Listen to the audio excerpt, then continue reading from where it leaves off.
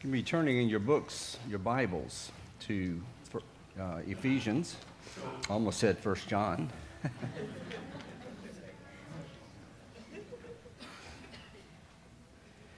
Really appreciate the things that both William and Mike shared with us. And there's a lot to take in and to think about that I don't want to make a lot of comments on, or I'll be preaching a second sermon. But just thinking about one of the things that Mike was sharing is this concept with the Jews where they ask a question and answer it during Passover. I really liked him doing the same thing with the Lord's Supper. Why do we do this? Because it's a mystery that has been revealed to us, but it's a mystery that continues to grow in our lives. And we can understand the very basic fundamentals that the bread represents the body of Christ and the juice is the blood. But there's so much more to it, or it's a concept that grows in our lives as we mature in Christ.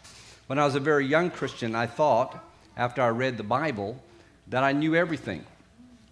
And you do. I mean, I remember very well when I would think I was about 19. I really thought there was nothing else to learn.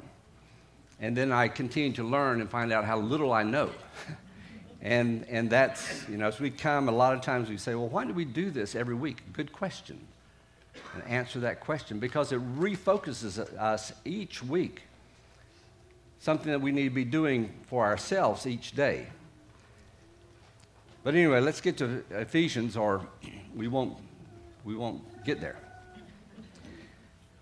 We're looking at the second half of verse 13 and verse 14, which I have sealed with the Spirit, and I'd like to re-title that Promise Fulfilled. God made a promise, and He fulfilled the promise. And He's done this through the Spirit. And as we've read through Ephesians, we've been told some things that are remarkable.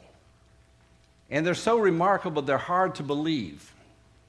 And I hope you've been able to stay up with me on this and think about these things and not just kind of let it pass over your head, but listen to what Paul is telling us about God. Because it's just, if you think about it for a little while, it's almost too good to be true. It's against all the stories that history tells us, all the stories that religions tell us from way back, as far back as we can know about religions and stories and philosophies. God, at best, as you read history and you read the different stories about who God is and philosophizing about who God is and searching for God, God is distant. God is someone that's not involved that much in our lives. Or if He is, it's not a very pleasant involvement. He's a God of our imagination. He's a God of anger. He's a God that is manipulative. All the chief gods of all religions are people or gods that we have to appease or cower before them. Or I find it fascinating as I've read mythology, Fijian mythology, is that the gods, if we can, the heroes of the story are the ones who manipulated the gods and got their way. They tricked God, and they're the heroes, and most of the time the gods turned it on them and re-tricked them. But Paul here is saying, let me tell you about the true and living God. Let me tell you about what He's really like. And what a great God He is. 3 times through here he says, praise to His glory. Praise be to the God and Father of our Lord Jesus Christ. Let me tell you about Him. That word praise means just to talk about Him. It's not just singing songs and raising our hands or something like that, but it's actually speaking of Him and telling the good things about Him. And he says, I want to tell you what about the great God we have. And he paints a God unlike all other gods, unlike our imaginations, unlike our fears. He's a God who blesses us. He's a God who chooses, and this is remarkable, He chooses to look at His people. He chooses to look at those in Christ as holy and blameless, even when we're not practically holy and blameless. If you're in Christ, he chooses to treat you that way. He adopts you into his family, all the while being pleased to do so. He wants to do this. He sees our dire situation. He sees us struggling in sin. He sees us struggling with our death. And so he pays that price for our sins, as Mike was sharing with us during the Lord's Supper. He sets us free with forgiveness. He lavishes this all upon us. He makes known this mystery, this plan that he's had from the beginning, revealing to us his divine plan. And we saw how he worked out all of history to bring us to this point.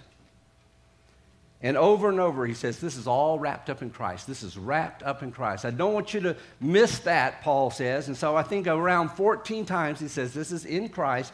This is in him. It has nothing to do with your work, your power, your ability to get to this point. It all happened in Christ.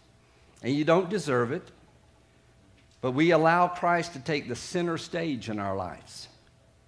We heard the word of truth as we read. We responded to the good news of salvation. And not only for our past sins, but for our present life as we walk through life and struggle with temptations and desires and lust and fighting sin. He takes care of us right now, takes care of our sins right now. And then regarding our future, we have that hope, that not that wish, but that firm anchor of hope that what God promised he would do, he will bring it to completion on that day of redemption. And we respond. Our response to that message is faith and trust. Okay, I believe it. I put my trust in you.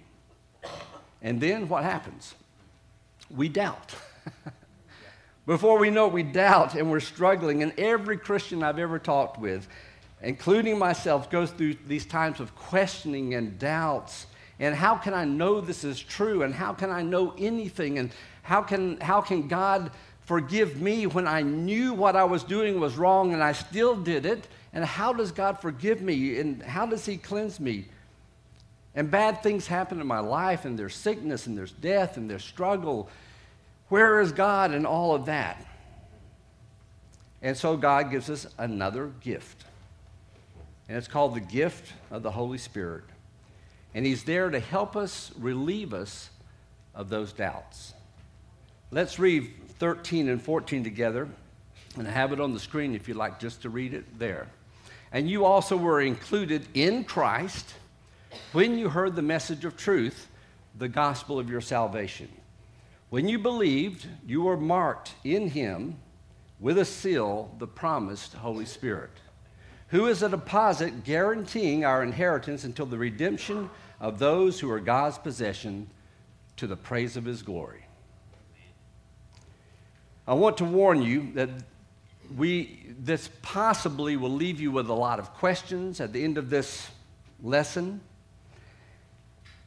and maybe not all the answers you're seeking. And that's okay, because that's where Paul leaves us.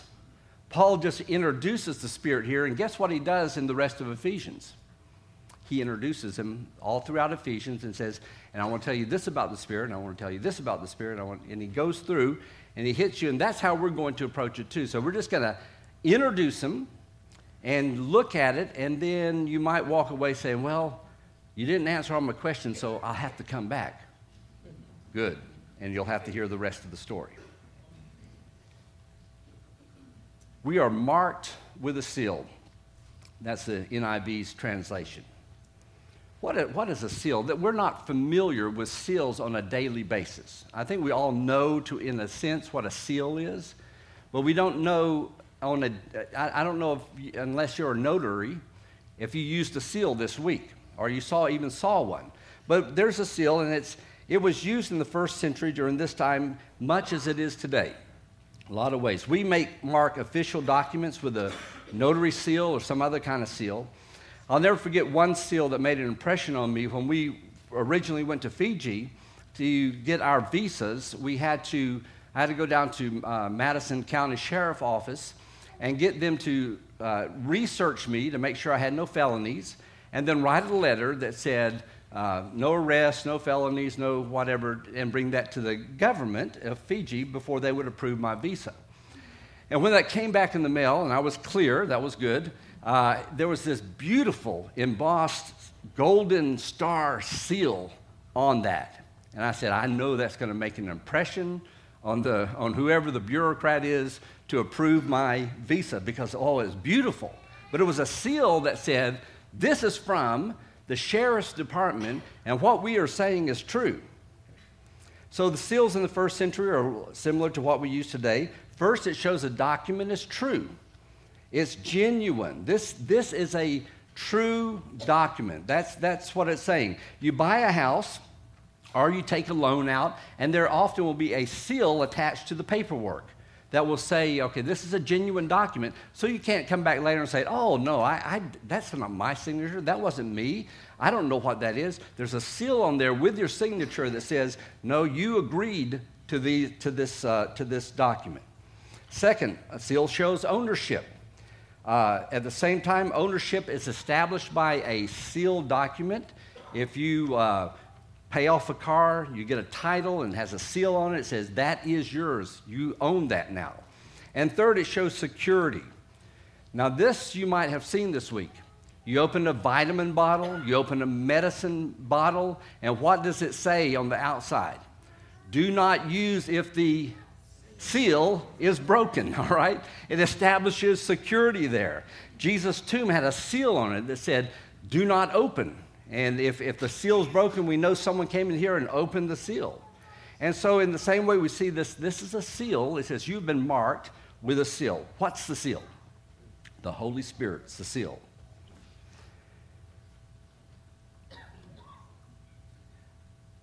The Holy Spirit was promised to believers. And the question is when do I receive this seal? When do I receive the Holy Spirit? And we talked at the end of last lesson, there's a point in time for all major events in our lives that we can look back and say, it was at this point that I was married. Laura knows Mike's spiritual birthday. He forgot about it, but he said she wrote it down, and he can point back to that and say, on this date, that's when I came into Christ. The moment of in Christ. All through here it says in Christ, in Christ, in Christ. And so where is this moment? In Ephesians here he says, the moment of having believed. When you believed, you were marked in him with a seal. Now what does that mean? That word believe means active faith. It's not just saying, okay, I've become cognizant that there's a Jesus and that, yes, I believe he was the Son of God. It's not at that moment, but it's an act of faith that causes you to do something. And the tense is a point in time. There was a point in time. There was a birthday. There was a point in time that you were sealed. Just like when the notary takes that paper and he squeezes down on that little device that they have, there's a point in time that you are sealed. And he says, so what is that point? And we see a couple of scriptures. Acts chapter 2, verse 38 says, repent and be baptized, every one of you, in the name of Jesus Christ for the forgiveness of sins. And then he says, and you will receive the gift of the Holy Spirit. That's the point. That's the time. That's when you were sealed with the Holy Spirit, because the gift is the Holy Spirit. Acts chapter 5, verse 32, just kind of repeats it in a way. It says, we are witnesses of these things, and so is the Holy Spirit, whom God has given to those who obey him. So it's at that point of obedience that you are sealed with the Spirit. So the Holy Spirit is indwelling in us. It's God's gift. This seal we receive when we obey him. We are sealed with the Spirit. And this, as I said, this tense goes back to a point in time that says it was at that point. All right, it's a point time verb that it's talking about there. And it points back to our baptism. When we were baptized into Christ, we were gifted with the Holy Spirit. That's the seal. We receive forgiveness. We receive the mark of the Holy Spirit. And when we looked at these three different items of being genuine and so on, how does that apply to us with the Holy Spirit? It does it this way. Our seal marks us as genuine and true children of God.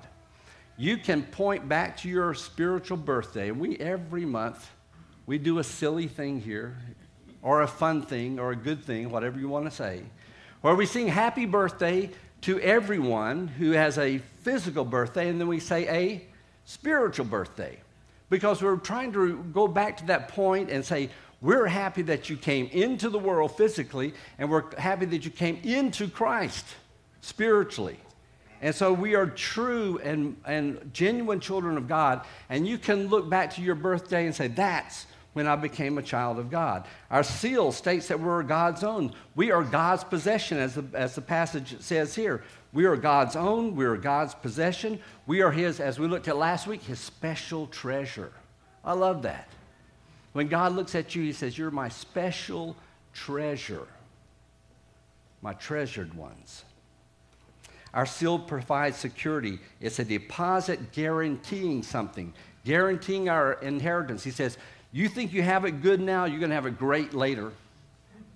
You're going to look in the future. I'm giving you the deposit of the Holy Spirit right now to let you know you are guaranteed for the inheritance that is going to come when the full redemption comes, when Christ comes again, or when you go to see Him in death.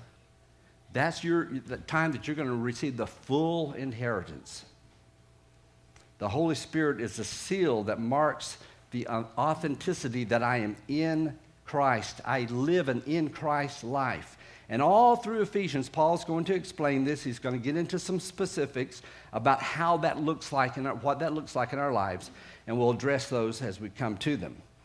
But now, I want to ask the question, well, tell me a little more about it. What do I see in my life, because I really don't feel the Spirit working in my life? A lot of people struggle with that. I don't feel the Spirit work in my life. So you say I'm marked with the Holy Spirit, but all right, tell me how that works. First of all, we have security in an insecure world. We live in an insecure world. The Spirit's work is to ground us in what is true. What is true? This week, I've talked to and listened to some things where, and just this morning, I listened to a 3-minute little podcast. And I don't want to go into detail here because I'll get too much detail, but this person, bottom line, gave up her husband, gave up where she was living, gave up everything because it made her feel right. And I was like, well, I don't know what you're going to feel like later, but she said, my husband was a wonderful person. It just didn't feel right. We need truth. Where's the truth? If it's anchored in our feelings and led to, man, we're going to be in a mess. But God gives us truth. John chapter 16, verse 13 says here, but when the Spirit of truth comes, Jesus says, the Spirit, not just the Spirit, but the Spirit of truth comes, He will guide you into all truth. You want to know what truth is? It comes from the Spirit. When the Spirit comes, He's the Spirit of truth. He's going to guide you into all truth.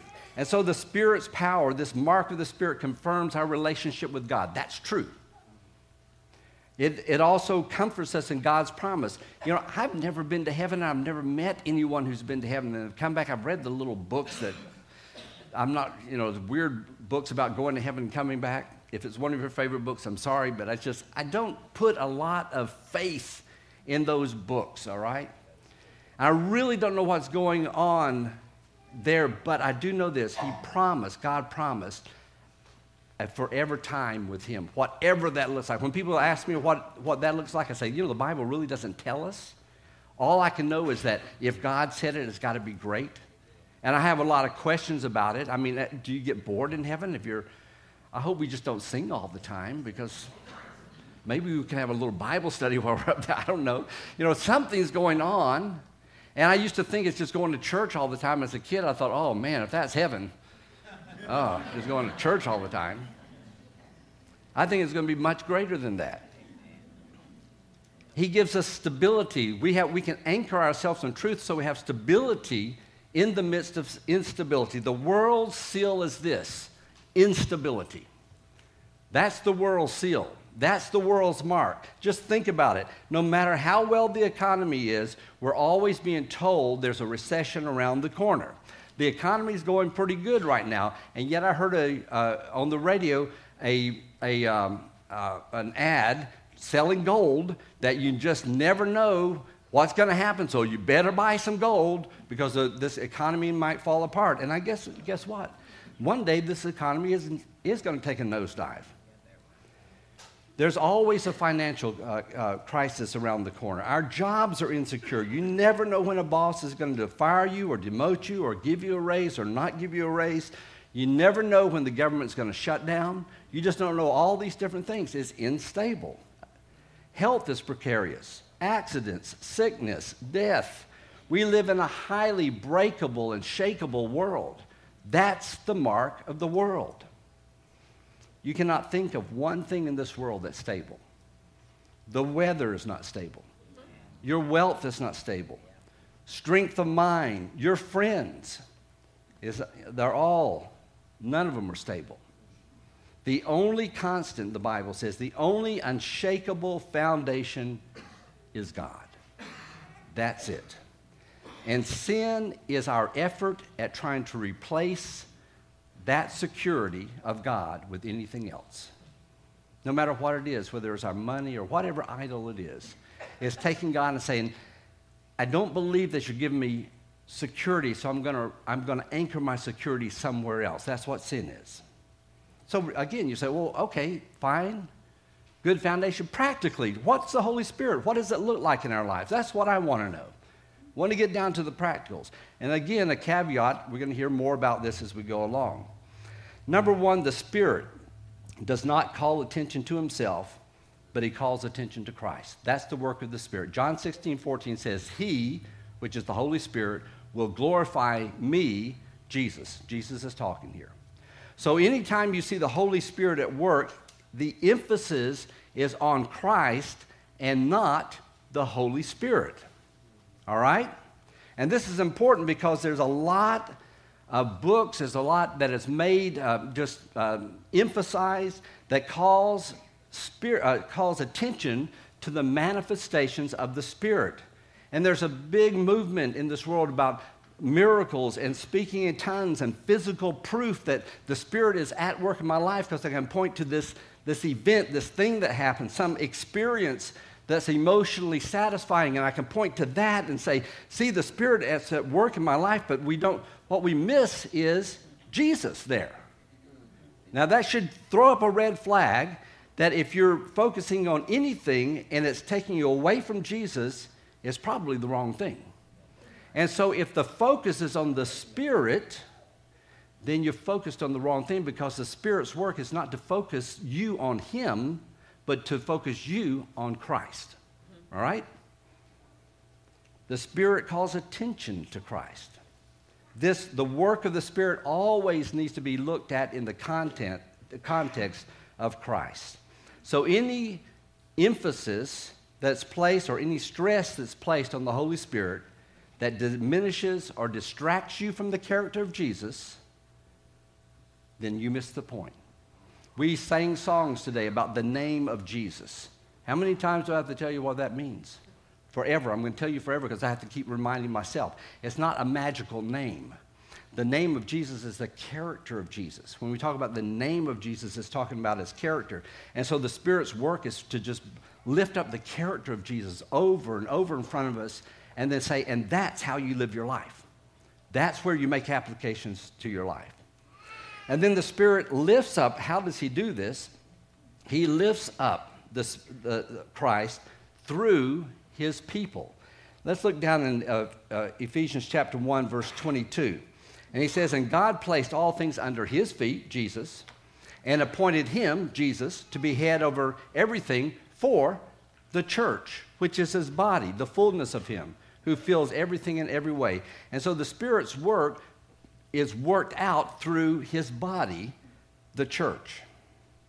We're again going to see this as we develop it throughout the scriptures, that throughout Ephesians, is there's this concept this truth of us working together as a group. And the Bible doesn't call it a group, but it calls it a church, a people, a body. He uses a lot of different things. And the emphasis is not on the individual Christian, but on the group of Christians together. And so we're glorified. Jesus is glorified, lifted up by the Spirit, as we work together as a group. He is bringing together divisive people into unity. Our nature is to be divided. It's to be individualistic. It's to do it my way. And he works with the body, bringing us together to work together. The work of the people is to build up one another, to strengthen one another, to help each other for the glorification of Christ. And that's the evidence of the Spirit working in us as we look around us and we see people in our body changing, working, doing things that they would probably have never done under their own power.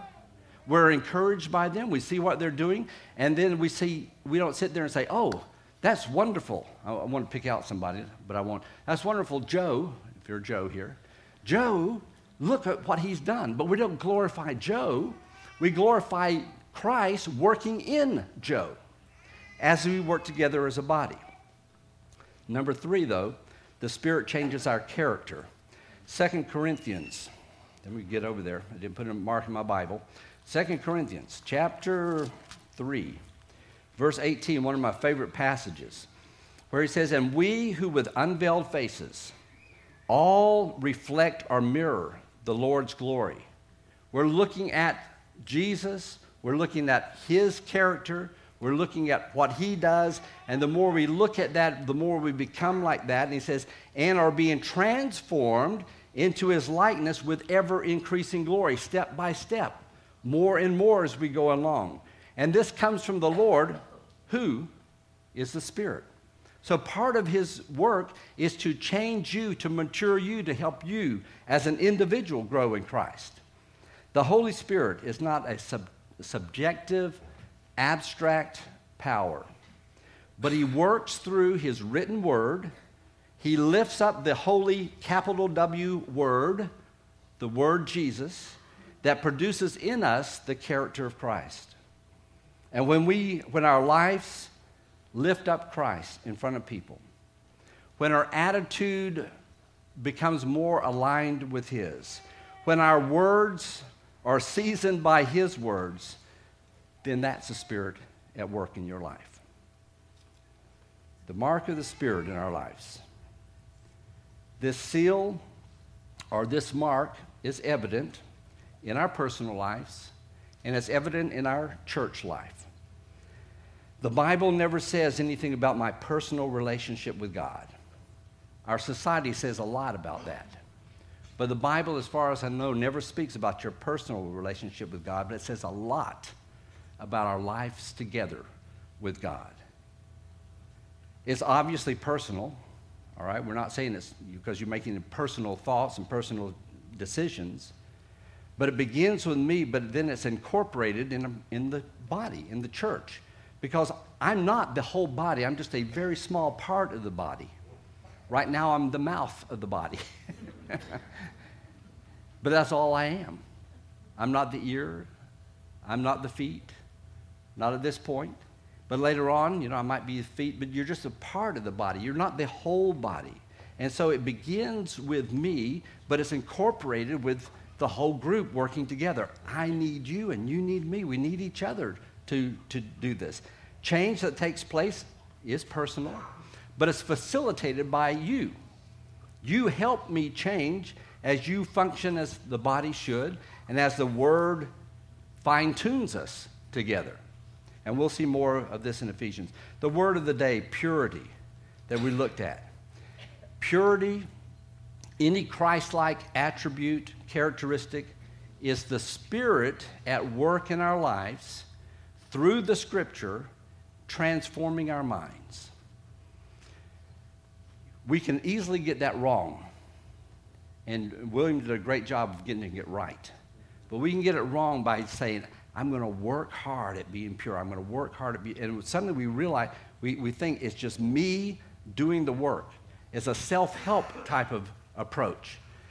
Here, we let the Spirit work with us through His Word, the Scriptures. This is the means. This is how the Spirit works. And I have both ways. You have a book, well, you can take that off for a second. A book and a device. A lot of people use books, a lot of people use devices. But this is important, this is necessary. There's a strong movement today, and there always has been, it's not just today, that attempts to demean the Scriptures and replace it with my personal experiences. I'm personally acquainted with a church in Australia that at the time that I was working with them, they were thought to be the most dynamic church in Australia. And I went and worked there, did some teaching there, went to their building, and it was a cool building. I mean, it was cool. It had the neat posters. It had neat stuff. But red flags would come up the whole time. Because you know what they were doing most of their time? Was sharing personal experiences. They didn't even have a sermon. And I'm not saying keep me as your pulpit preacher. But I'm saying they didn't have a sermon. They didn't have Bible. The Bible class I went to, they read a scripture and said, what do you feel about that? And I'm going, I feel like hitting you over the head with a Bible is what I feel like. But, I was a visitor, so I didn't say anything. And it wasn't long before that church died, totally died, because it was replacing God's Word with how they felt even about God's Word. And it's dangerous to do that. It's wrong to do that. It's common for people to talk about the Spirit working separate from the Scriptures. And you hear things like, well, God spoke to me. I feel God's leading in this. Instead of, the Scriptures call me to do this. And I'm not saying that the Spirit doesn't, you have all these caveats. I'm not saying that the Spirit doesn't work in our lives. I'm just saying be careful that if we're looking at, just like if we look at the Spirit's work instead of Christ, we're looking at the wrong thing. In the same way, if we're looking at the experience that we're having instead of the guidance from God's Word, we're going to eventually go down the wrong road. It's the seeking of experience over instructions. It's the wish that the Spirit would perform a quick fix on me instead of me making the effort to make the change in my life. Another way we see this in a subtle way is, we don't need intellectual studies of the Bible. We study the Bible all the time. We need to fill in the blank. We just put too much Bible study. Bible study is cold and clinical and dry and impractical. And we demean the Spirit's work in our life when we say that. The Scriptures, as you study them, and thus the Holy Spirit, does not teach a cold, clinical, ivory tower, intellectual, formal, legalistic approach. And I must say, if I come across cold, clinical, ivory tower, intellectual, formal, legalistic, I apologize, because that's not my intention. My intention as we look at the Word is not to approach the Word that way, but to approach and say, what does this say about Jesus? And point us all to Him. And whatever areas that I'm weak in and don't do a good job of that, I pray for your grace so that you can see Jesus and not me. The Scripture is the means by which He changes us. John 17:17. Sanctify them by the truth. Your word is truth. The Holy Spirit does not save us apart from the Scriptures. And what I mean by that is this. We would know nothing worthwhile about God. We would know nothing worthwhile about Jesus. We would not know anything about salvation. We would not even know how to live our lives apart from the Scripture. We can look at nature and learn some things about God. We can look at history and learn some things about God. We can see God's work in history. We can even look at the lives of one another and see God at work. But none of those things will save us or clarify to us what we are to do. The only way we know is by going to His Word, the revelation. He gave us revelation, and He said, this is God. How do I know that God looks at me as holy and blameless? How do I know that? Because my experience says He does not. I know it because the Word told me. He said, those in Christ are holy. God looks at you as holy. I am a holy person. You know why? Because God told me I am. Because I'm in Christ. That's how I know. Not because I had a good feeling this week about myself. Because I had plenty of bad feelings. Can we give too much attention to the Bible? I think so. Yeah, some say we can, and I think so. And we can do that if we place our attention on the book instead of who the book is pointing us to. And there's a danger in that.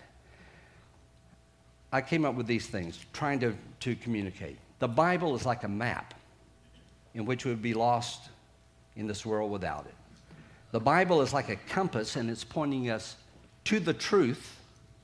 All right, the compass doesn't save us, but it points us to where we go, the truth, Jesus.